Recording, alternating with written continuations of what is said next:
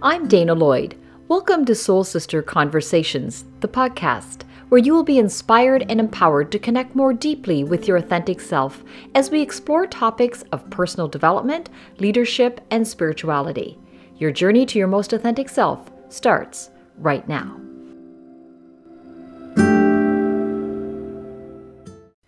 Today I speak with Diane Wooden, an HR professional skilled at resolving conflict in the workplace. This is such an important conversation because many people have difficulty dealing with conflict. In this episode, we explore what is a healthy relationship, why are we not good at dealing with conflict, and what we can do to help maneuver through a difficult situation. Diane Wooden, welcome to Soul Sister Conversations. Thank you very much. I'm happy to be here. I'm excited to have this conversation today because healthy relationships is a topic that affects us all. Conflict affects us all. And I'm curious to find out, what your experience in the workplace and in life about how we can better manage through this.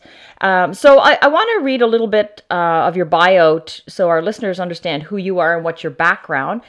And Diane Wooden has worked in both human resource management as well as education for many decades. So she is curious about how relationships impact success. She is passionate about helping people connect, as she's concluded that healthy relationships are a critical piece of everyone's definition of success. And I would certainly agree with that. How do you define a healthy relationship, Diane? For me, the telling feature of a healthy relationship is how you deal with conflict. So, and conflict, my definition of conflict is when there is a disagreement or a difference of opinion.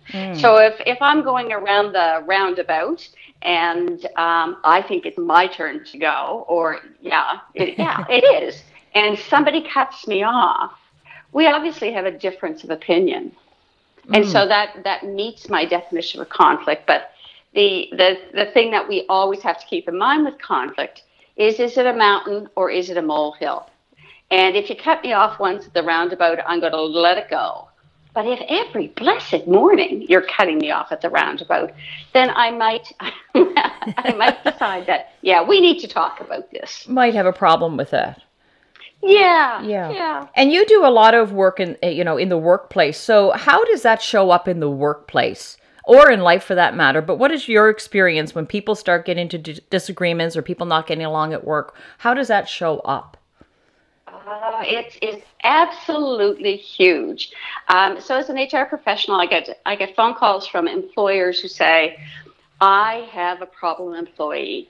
And then in discussion with them, I discover that, yes, they do have a problem with the employee, but they've never, said anything to the employee about the disagreement. They actually quite often want to terminate the employee. Recently, did some work in a company where the disagreement had been going on for 15 years. And it had now come to the point where the business owner was just fed up, and it was impacting the business in a big enough way that he wanted it to stop. It just, it takes me aback that he ignored it for 15 years. And, I kind of concluded that the only reason that he was willing to, sort of put some effort into getting it stopped was because he had a conversation with one of my clients. And this client of mine said, listen, I know exactly who can help you. You got to give Diane a call and she'll help you with this. So it has been concluded and everybody is, living happily ever after. And it didn't take a lot of effort to resolve the conflict, which is kind of sad that, it caused so much pain for the business, for the productivity in the business, but also for the individuals. And that leads me to ask you about, what role does a leader play in creating healthy relationships at work? Obviously, procrastinating or not addressing it is certainly not a proficient way of going about it.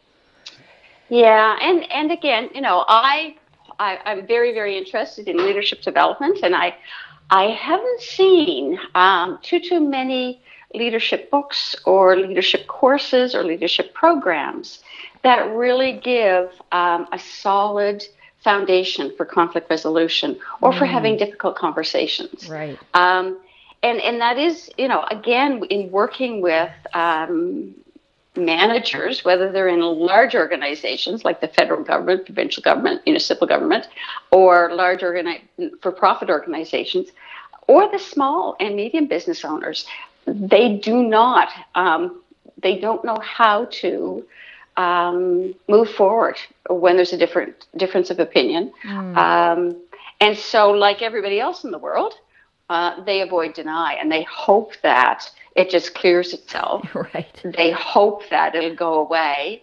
And, it's kind of like hoping that the good fairies come and remove it from my... Have you ever seen that work, Diane? Well, no, I haven't.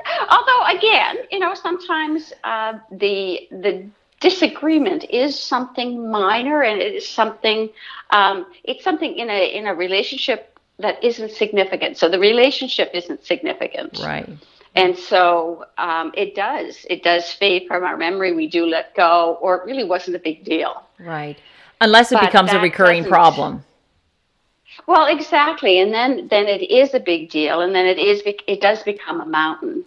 But most of us never grew up in homes where we could address the conflict. We could work through the conflict in a loving, kind way.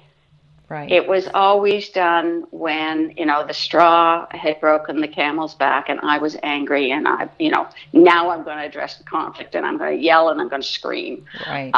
Because I'm I'm wound up enough to do something about the conflict. Right.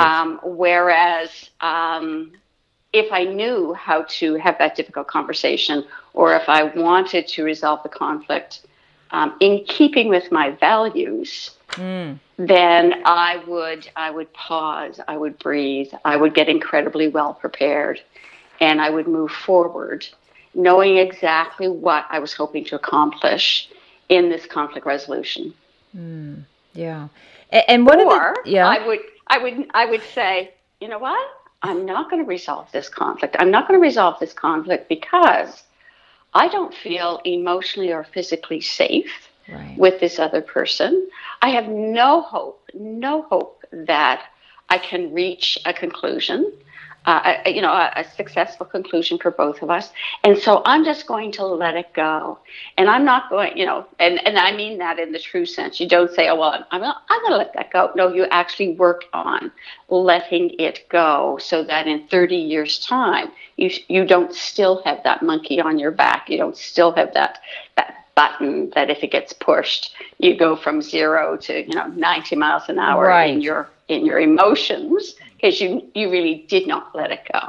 Right. That's so true. You said on your blog, on your website, I was reading some of your content, and you said we all have conflict, every one of us.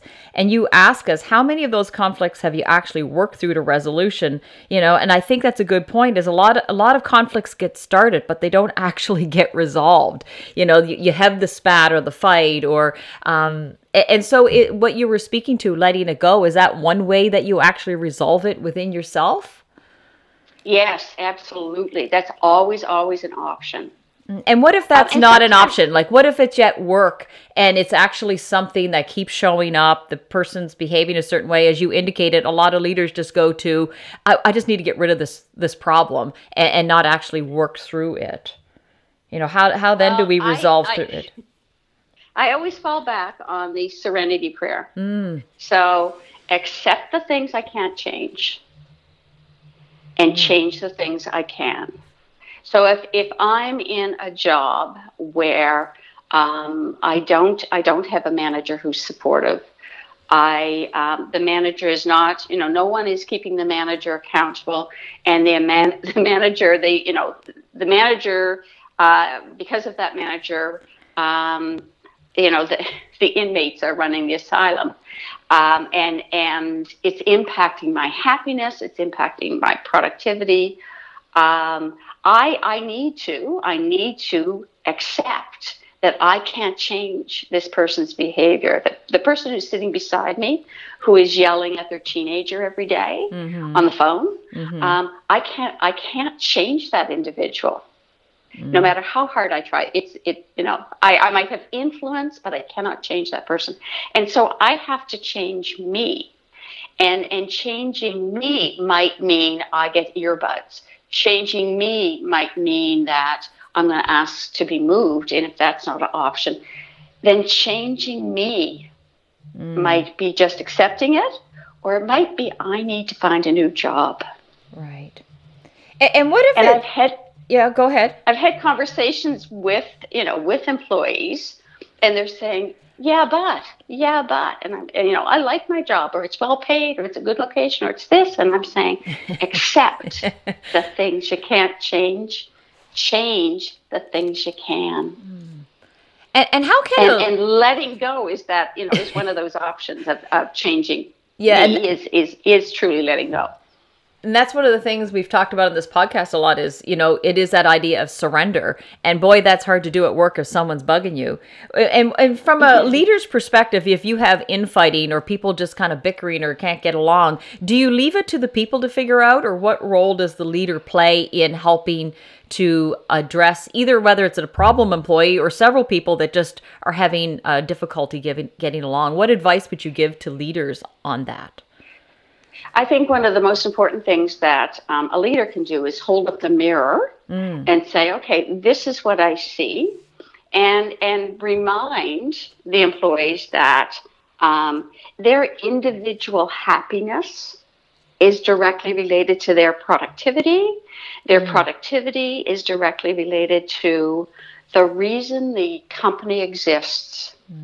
And so it's from a very business perspective, but it also kind of circling back and saying, when you're obviously not happy with this aspect of your job. And personally, I believe that this is impacting your relationships at work. It's impacting your health, your physical health, your mental health. And I wouldn't be at all surprised if you don't go home and, kind of kick the dog sort of syndrome, right, where, everything, you go home and you dump on your family because you've had a bad day. Or this relationship is like the pebble in your shoe. It's bothering you. It's annoying you. It's sucking the energy. It's sucking the joy out of your life. And even small amounts. Yes. Even small amounts is too much. You're right. So as a leader, I would want to say, basically, this is what I'm seeing. This is why it's an issue. This is the impact on me. This is the impact on the business. And what can I do to help you resolve this or change this? It's your responsibility. I can help by providing resources. I can help by, facilitating conversation. But it's your responsibility, because it does need to stop. It needs to stop for a whole variety of reasons. Right. But first and foremost, this is business, and it is impacting business. It is impacting the service, the customer service we're providing. And that's one of the things you say on your website. You put three words together: peace, productivity, and profit. And I thought that was interesting, peace, because don't we all just want more of that?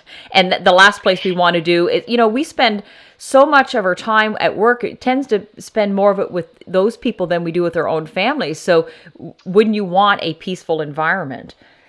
Yeah, exactly. Yeah. And again, your level of peace is absolutely directly related to your mental health. And all of that is absolutely related to your physical health. And, so I'm so firmly committed to the notion that when I'm happy, I'm more productive. When I'm happy, my family, my friends benefit from it. My career benefits from it. My community benefits from it. I just have more energy to give. That's so true. And so silly me to think that I'm going to ignore that conflict between me and that person who plays a significant role in my life. I'm just going to ignore it. And sometimes, I might have convinced myself that I was helpless, but you're never helpless. You never. There's always something you can do to have that conversation, to ask for help with that conversation, or let it go. Right. And truly, truly, truly let it go. And I guess it's evaluating how big that, whether it's something that's worth letting go or not, right? If it's a bigger issue that's, more damaging to the workplace, or if it's just something annoying, right? Well, and that's where, we need to be, we need to know ourselves really well. Right. Self-awareness. That whole self-awareness. So, for example, if somebody does something that really pushes my buttons because, as a child, I felt hard done by, I need to be aware that that's why that particular behavior is really annoying the heck out of me. And also, what is it about that person's behavior? So one of the things that I've learned, one of the ways that I've learned a lot about myself and other people is Myers-Briggs personality type indicator. I understand what my preferences are, and I understand how other people's preferences are actually the opposite to mine. And so when I get irritated, I, of course, feel that irritation, but I am used to now, stopping and saying, okay, what is it? What's going on here, Diane? And it's like, right, that person has a preference that is different than mine. And so, that's what's annoying me. That's what's irritating me. And once I have that understanding, it's much easier for me to accept it, accept the difference, and recognize that actually, in this situation, their way might be the right way. Rather than the wrong way, just because it's different. Right. So knowing yourself is critical. Knowing what your hot buttons are, knowing, where's your stress level? Are you sleeping well? Are you eating properly? Are you getting good exercise? Or are you feeling kind of low? And that's the reason why that person's behavior is irritating you. It's so true, because I think, do you not think that a healthy relationship first begins with yourself, right? Absolutely. Yeah. A healthy relationship with yourself. Right, yeah. And so it's getting to know yourself, so that when somebody says to you, when you did this, that really hurt. And instead of saying, well, I didn't do that, it's being open to, oh my gosh, I didn't realize I was doing that. Oh, I'm sorry. Or, I'm trying. I really want to stop doing that behavior, but it's a struggle because, I've got lots of years of experience doing that behavior. Right. So yes, the self-awareness is critical. Because I'm thinking, I think the reason why people don't like to enter conflict is really the reaction they're going to get, right? They get themselves worked up about how the other person is going to react, and often we're acting from our ego. So I don't know if you know the author Susan Scott. She's the author of Fierce Conversations, and she always says there's a conversation out there with your name on it. So there's those things that are things that are bugging you, things that you need to conversations you need to have with people. And so if there's a conversation that you need to have with someone, and it might actually create a disagreement or a conflict, what would you say from the person who has to bring it up? What is a way that you should bring that up so that you're right, you're not going to be explosive or act out of your emotions and derail the whole thing? Yeah. So what would you advise someone who has to bring up a difficult thing? So maybe it's a leader, maybe it's someone in the workplace. Yeah. What's the point of entry? I would say be incredibly well prepared, give lots of thought.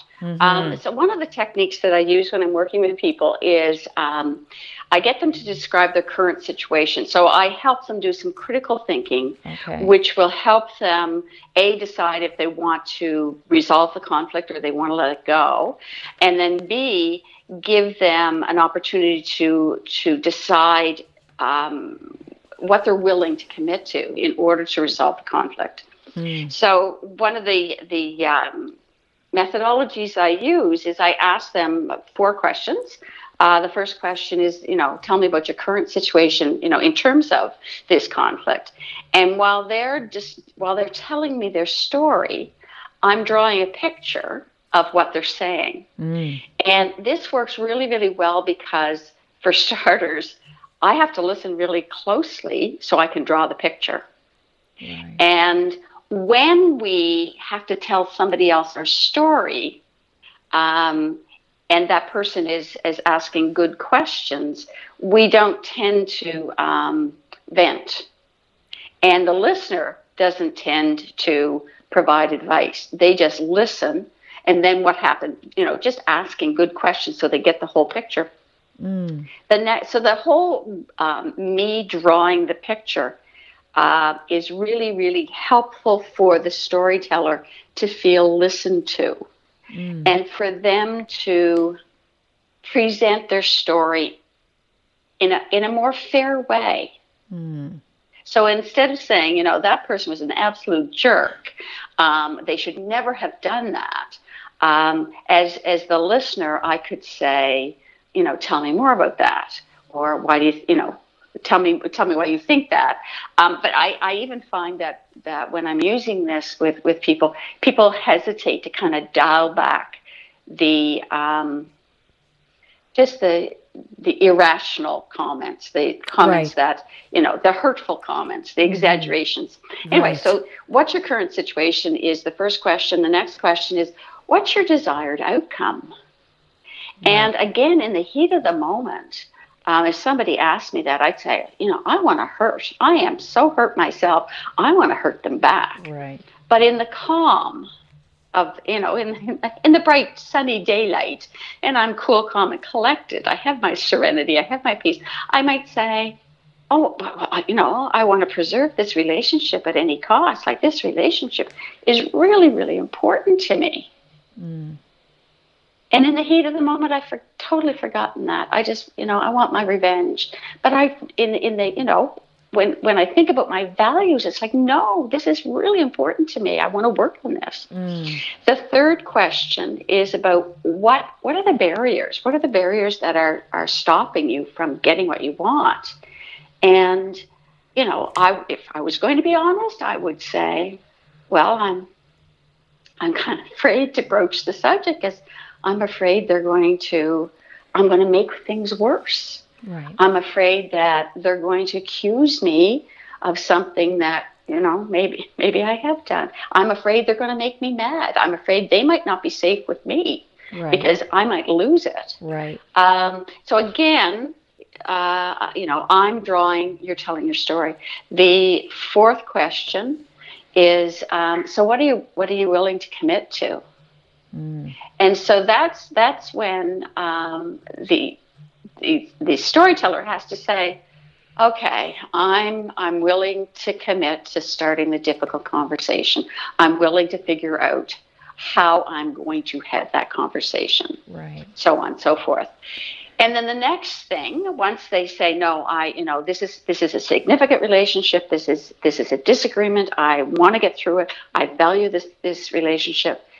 Then what my recommendation is, sit down, pen and paper, and start figuring out a way that you can start the conversation. Like, hey, so-and-so, have you got 5 minutes, or have you got 10 minutes, or can I talk to you about something that's been bothering me? Like, what is a comfortable way for your mouth to get out that message that you want to talk to the other person, and you want their time, you want their attention. You mean no harm. You're coming in peace.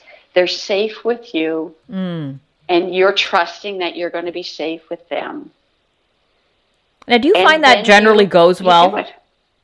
Do you find when people come at it in a calm way, it would seem that it would diffuse it, but people get offended easily, and they take it maybe perhaps the wrong way, or they're not hearing exactly what you're saying. What I guess you've seen this translate when you take a much more calmer approach going in, that you get better results, obviously. Absolutely. And again, it's it's recognizing that there is a time and a place, and you have to manage that. There's nothing worse than somebody saying, "Oh, yeah, I need to talk to you. Come to my office in 5 hours time." And, the whole 5 hours, you think, oh my God, oh my God, oh my God, what have I done? Am I getting tired? Yeah. So you want to be respectful of how you're communicating anything, because you don't want to do them more damage. And again, so important to know yourself and to say, no, I don't want to hurt this person. Right. I don't want to cause them undue stress. I want to be kind to them, because that's how I want to be treated. And yeah, maybe, they did screw up, or maybe I screwed up. Right. I remember one time I was working closely with an IT professional, and we would work on projects, and we both had our fingerprints on a project. And there was one time I got to the stage where I thought, oh my gosh, I got to speak to him because things aren't getting done. And, I could feel the annoyance, and it's like, okay, pick your time, pick your place. Again, this was a really important relationship because we worked well together, and we had a lot of responsibility, and the only way I could deliver what I needed to deliver was, working closely and collaboratively with him.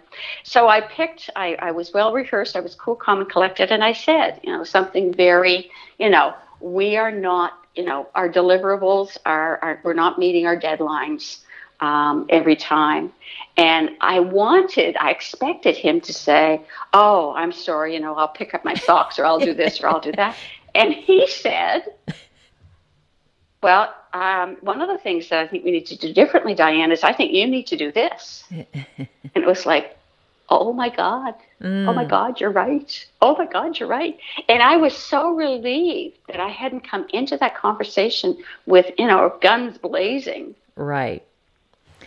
Because he was right. And it's like every single time I get a call from a business owner or manager who says, I have a problem employee, I have never been able to, at the end of it all, say, you were right. All of this was the employee's fault. Mm-hmm. There's always a piece that the manager could have, should have done differently. Absolutely. Right. We all have to own our piece, or what have you contributed to the situation? Exactly. Mm-hmm. And so when I remember one manager said, this guy's going around telling everybody he's getting 5 weeks vacation. And I'm saying, okay, so where would he get that idea? And he said, I don't know. I said, well, do you have any documentation on, vacation entitlement?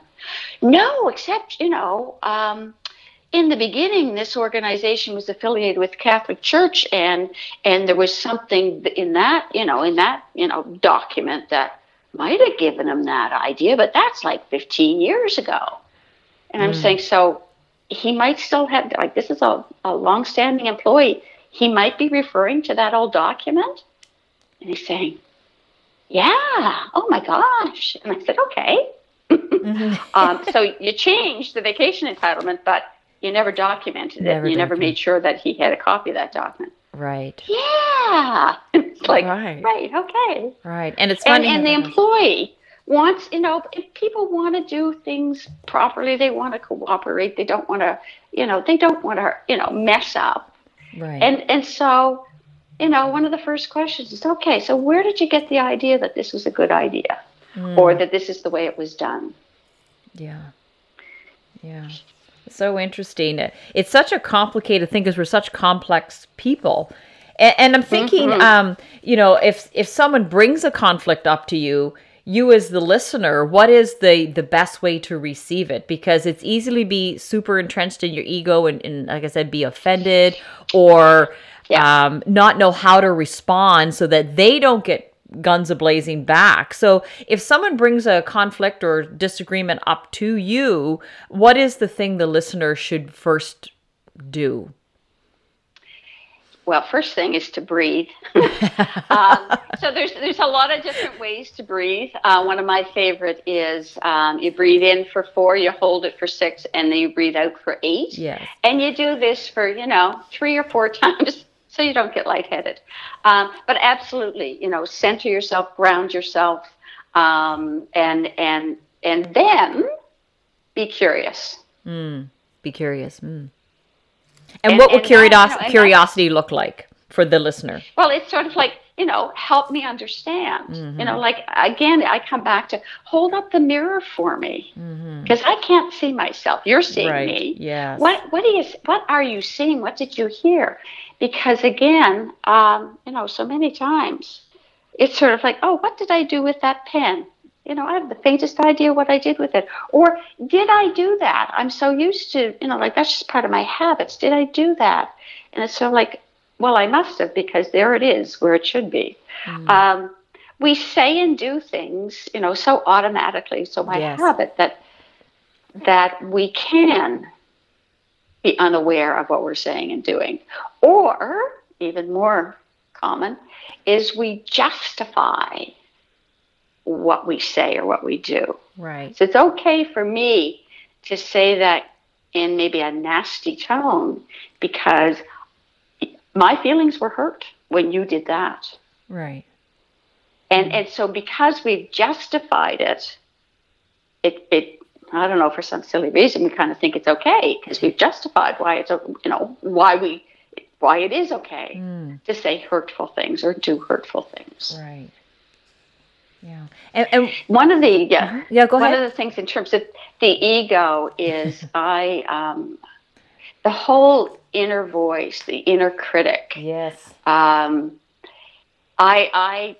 quite like the notion that when we don't know how to deal with something, the gremlin or the saboteur, the inner critic, kind of stockpiles that feeling, that uncomfortable feeling. I didn't know what to do. I don't know how to deal with this. And unless you examine that, take some time and examine that and figure that out, the gremlin is going to stockpile and make that pile bigger and bigger and bigger. And so the inner critic voice gets louder. Right. And I always recognize when I need to pause and have a little chat with my inner critic, with my gremlin, when I catch myself thinking, oh my God, that person's driving me crazy. Oh, what is wrong with that one? And, oh, and that one there. Yeah, they're really annoying me. And so when I stop and say, oh, okay, Diane, you are not surrounded by annoying people. You need to take some time and get in touch with what is going on with you, because you're the common denominator here, not everybody else. Right. And so when we're not aware of that, of that inner critic, I mean, this is the voice that calls us to the lowest when we do something stupid. That, I'm sorry, I would never let anybody talk to me like that. Right. Never. And yet, I let myself do it. And this is somebody who I'm with 24/7. Isn't and that the truth? I let that gremlin beat me to a pulp, when I've done something stupid. It's fascinating. It is that inner voice. So if people don't know what we're talking about, it's that voice that's really linked to your ego. So I often talk about highest self and ego, and I have a spiritual scale in my head that the speed at which I return to my highest self is a sign of my spiritual maturity. And it's that awareness that I have around that. And I think it's circling back to what we talked about earlier about having this self-awareness. And I always tell people you should name that inner critic and then send her packing, because she will rule your life and make you think things that aren't really true.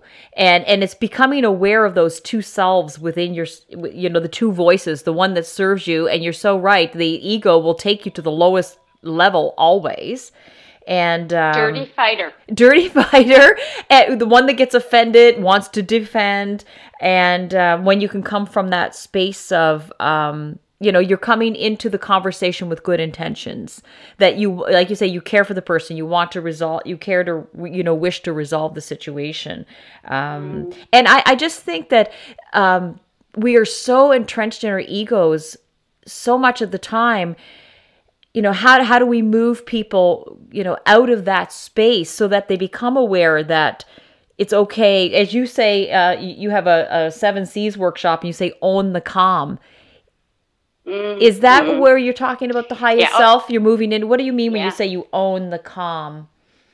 So again, when somebody says or does something that I disagree with, I can give my calm, give my peace away to that person. So you see me going from cool, calm, and collected to, ripping mad.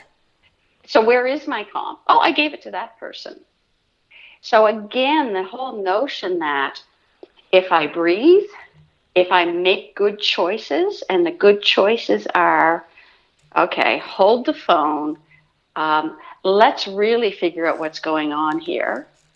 Is it because you woke up 4 o'clock this morning and haven't been back to sleep, like you didn't get a good night's sleep, right? Or you get a pain in your belly or whatever? Own the calm, because when we own the calm, our hearing is at its best. Physiological proof that when we are enraged, our hearing goes out the window.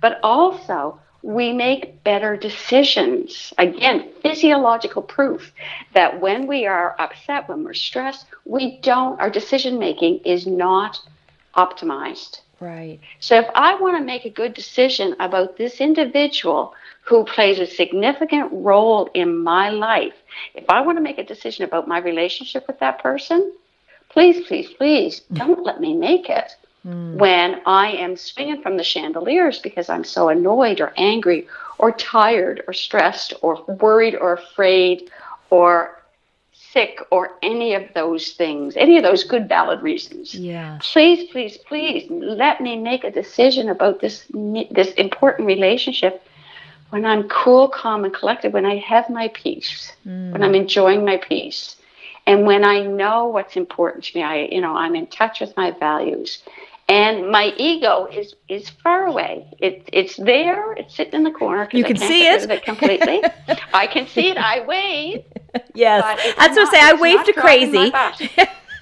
Yeah. And that, but you're obviously a highly aware person that you could see the difference, and you can actually purposely separate your ego from your highest self. And I love that you say we hear the best when we are in our peace. That's a fabulous statement, because I think that's the piece that goes out the window, is that people don't actually hear what we are saying. We mightn't have, said it perfectly, but we tend, you're true. If we get injured in some way, the hearing goes out the window, right? Yeah. And how many of us fight about the fight? Right? True enough. Right? Yes. We start out saying, okay, we've got a difference of opinion here. Oh, of course, we never say it like that. We say, you idiot. And then it's like, well, I didn't like the way you did this, or I didn't like the way you did that. And so we end up, it's kind of abandoning the initial issue. Right. And so, we're often running about, how badly you're behaving while we are, quote unquote, resolving our conflict. Can you speak a little bit more to how do we have a healthy relationship with ourselves? So we're talking about this idea of ego. How do we start to create that separation between, pry ourselves out of the cold hands of the ego? Or, I think we need a lot of work around that, because you mentioned earlier, how this is related to mental health, and we know the statistics and that people are struggling more and more with this. And I think it's true. Everything, the success in our life begins with ourselves. So what would your suggestions be about having a healthy relationship with you? For me, and absolutely personally, it's about doing the hard work. It's about being aware of what gives me joy. So being present in the moment, and on a regular basis, stopping and saying, what am I grateful for? When I answer that question, it's usually It's about the joy I feel when somebody did this. I'm grateful for the joy I felt when blah, blah, blah. So it's being in touch with that. Because again, if I don't know what gives me joy, who the heck does? Exactly. There, really, nobody can read my mind. And there's nobody out there, quite frankly, who cares enough about me to feed me or give me the things that give me joy. So I need to be aware of what I am grateful for. I also need to be aware of the things that I find challenging. Right. And I need to think about, why they're challenging. So for a good example in my life is the whole money thing. Mm-hmm. So we are brought up, apparently by the time we're 7, our feelings, our beliefs, our attitudes about money are pretty much set.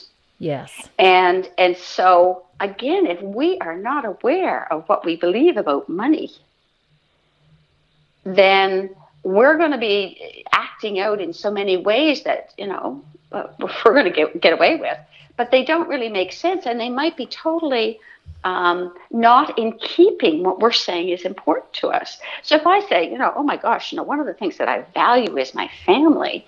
And then if I'm nickeling and diming my family in my relationships, like, oh, I drove you up to the store. Well, you owe me, this many dollars for my gas. Right. I mean, again, we can have that inner conflict when our beliefs and our values that we're not aware of are colliding.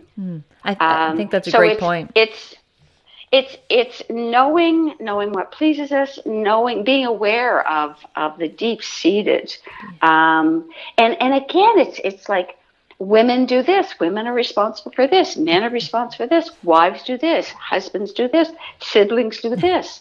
So again, when you see something that doesn't sit well with you, instead of ignoring and or avoiding and denying that you've been irritated by that, spending the time like, okay, what's going on? Why did I feel uncomfortable when I saw that post on Facebook? Like, what's going on there, Diane? What is, and it gives me the opportunity to say, right, okay, I know what's going on. And then we come back to, I have to let go of that. I have to accept the things I can't change and have to change the things I can. Right. I always say that you should be really aligned with your highest self before you scroll social media because it's the ego reacting, right? Yeah. And you also have to know why I am scrolling social media and what I'm going to give social media permission to do to my mental and physical health. Right. Mm-hmm. So if I'm scrolling social media and I come away from it and I am energized, excited, I feel, knowledgeable, I'm looking forward to something that an event I just discovered on social media, great. But if I'm walking away from social media and thinking, God, I got a dog's life. I really am not happy because this is what I'm doing. And look at what Valerie is doing. My gosh, I want her life. Yes. Oh, wow. Yeah. Like, I am the only one who can do that to myself. Right. And I'm the only one who, if I truly want Valerie's life, then I better get on with that. Right. Instead of, letting my ego say, well, blah, blah, blah, blah, blah, blah, blah. You're not enough. You're not, you don't live like that. Yes. Yeah. The laundry list. She's made better financial decisions than you. What do you expect, Diane? Right. Yeah. I mean, it's a whole litany of, let me beat you up. Right. And I think that's, you made a really good point, especially around limiting beliefs. And when you said, for you, it's money. When I think about limiting beliefs, and we talked about earlier, we didn't grow up knowing how to deal with conflict and disagreements. Nobody taught us that. Nobody, No. we just learned what was modeled. And I would say for myself, I would always be considered a nice person. And I had a limiting belief that nice people don't create conflict or disagreement. You just go along with it.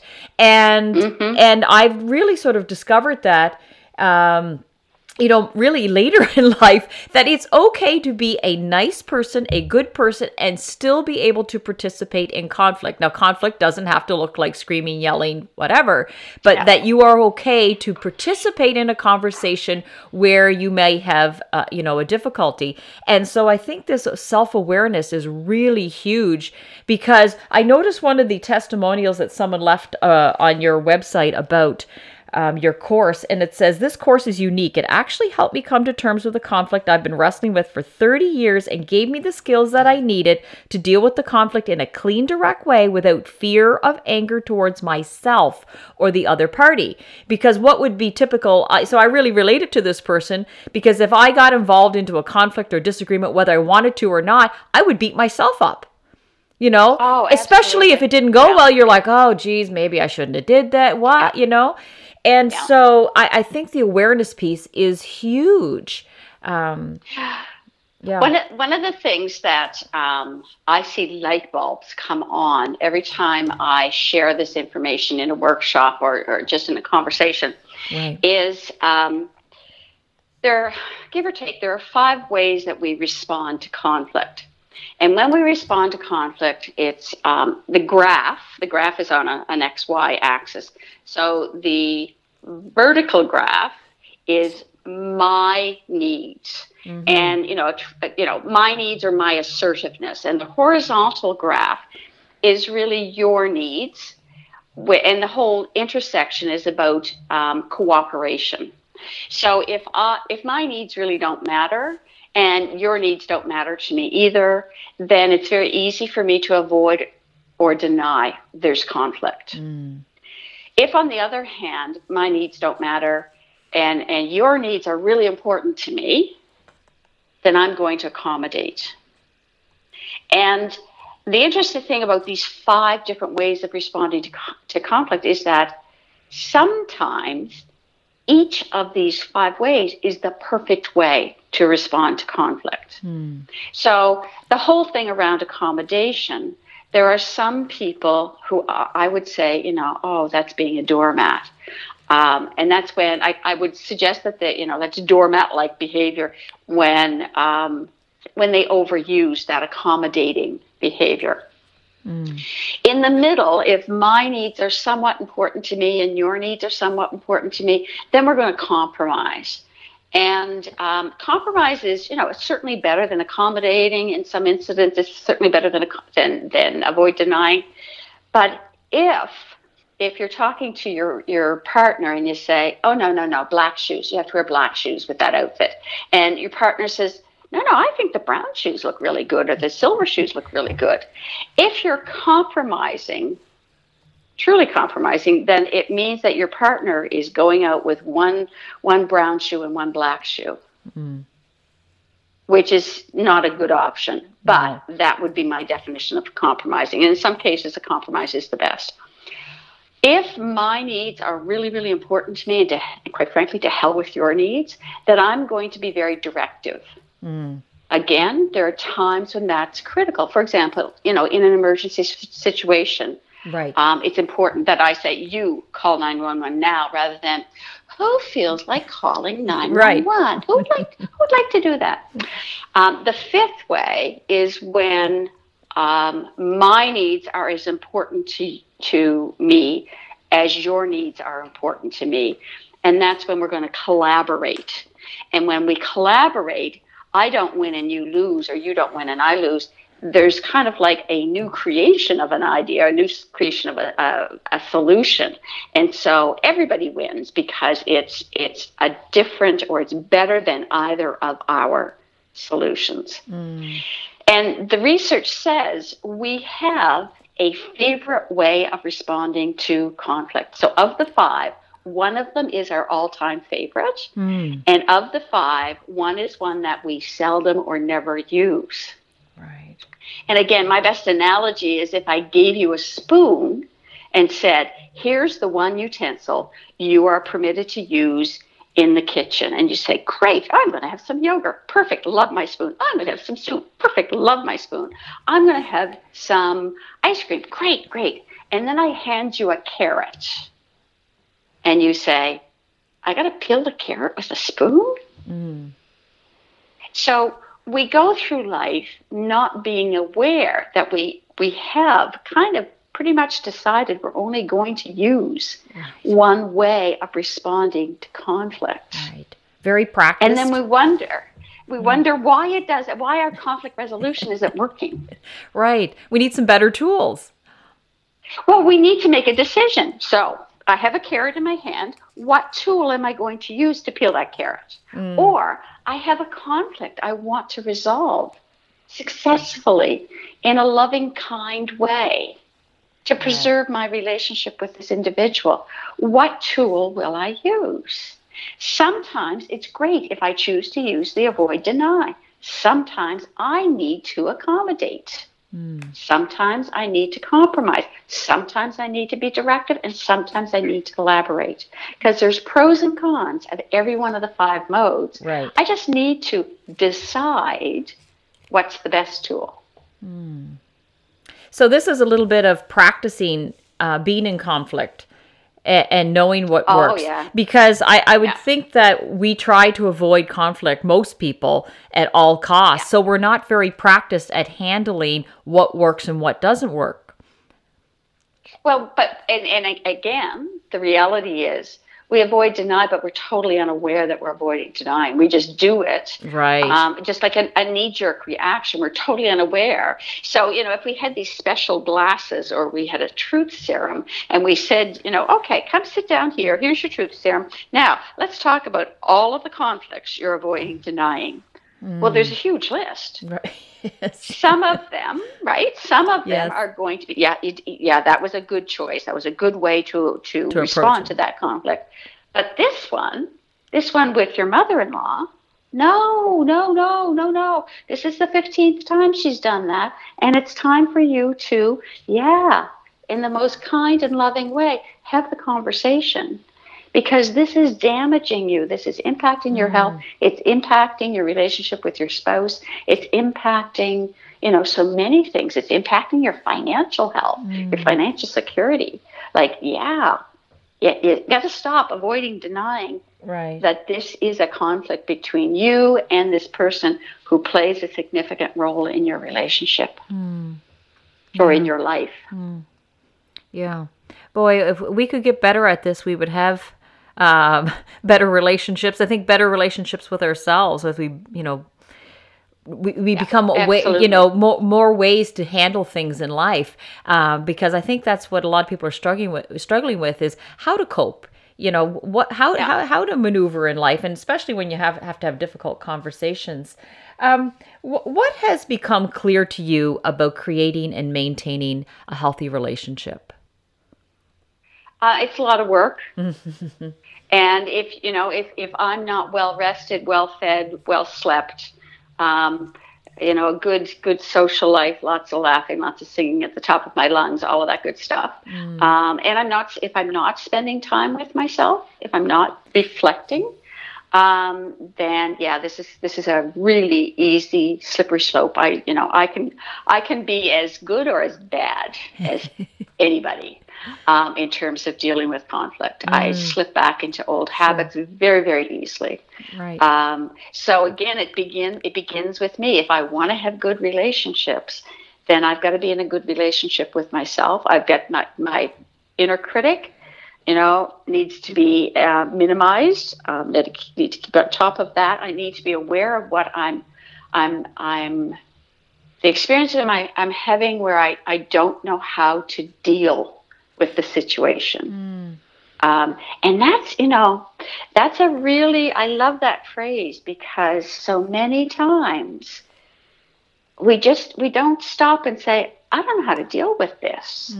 We don't give ourselves any care, right? Any kindness because we don't, and it's sort of like we kind of beat ourselves up because we think you should know how to deal with this. You should. but we don't. And it, again, we're so hard on ourselves. We're so hard on ourselves. Mm-hmm. And if our best friend came to us and said, this is the situation, I don't know how to deal with it, we wouldn't say, well, suck it up, princess. Right. You should know how to deal with this now. Get on with it.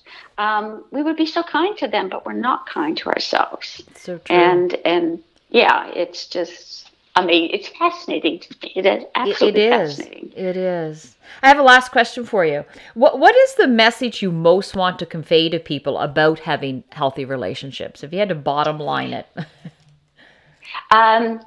I know from a business perspective, from a personal perspective, if I have or when I have a healthy relationship with people who are, play a significant role in my life, then it's not so hard to have a difficult conversation. And that, again, when you're in a leadership position, and whether you're a leader in your family, you're a leader in your community, you're a leader at work, because we're all in leadership positions. Yes. So when we're in that role, it's sort of like, do yourself a favor.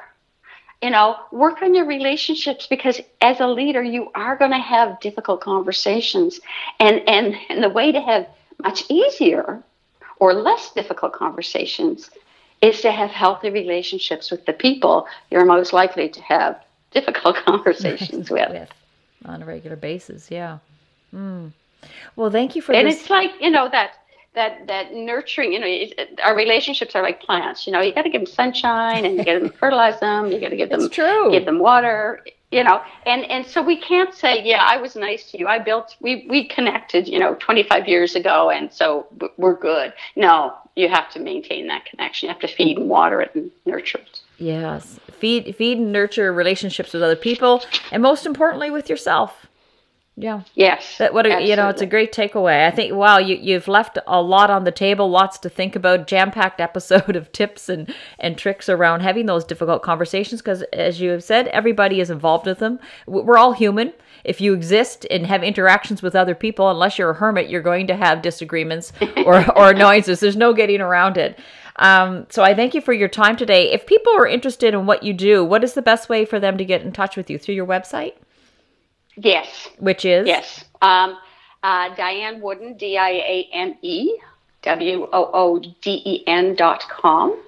And there is my email address is on there. I do have a Diane Wooden Consulting Facebook page, and I'm also on LinkedIn. So any one of those avenues will also help you connect with me.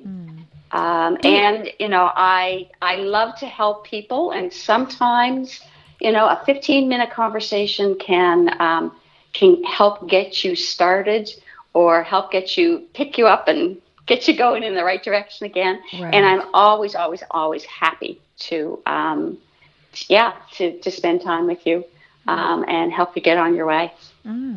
Wow. Well, this has been an awesome conversation, and I thank you for your time, Diane. You're very welcome. I really appreciate this opportunity. Perfect. Take care. Thanks very much. Bye-bye.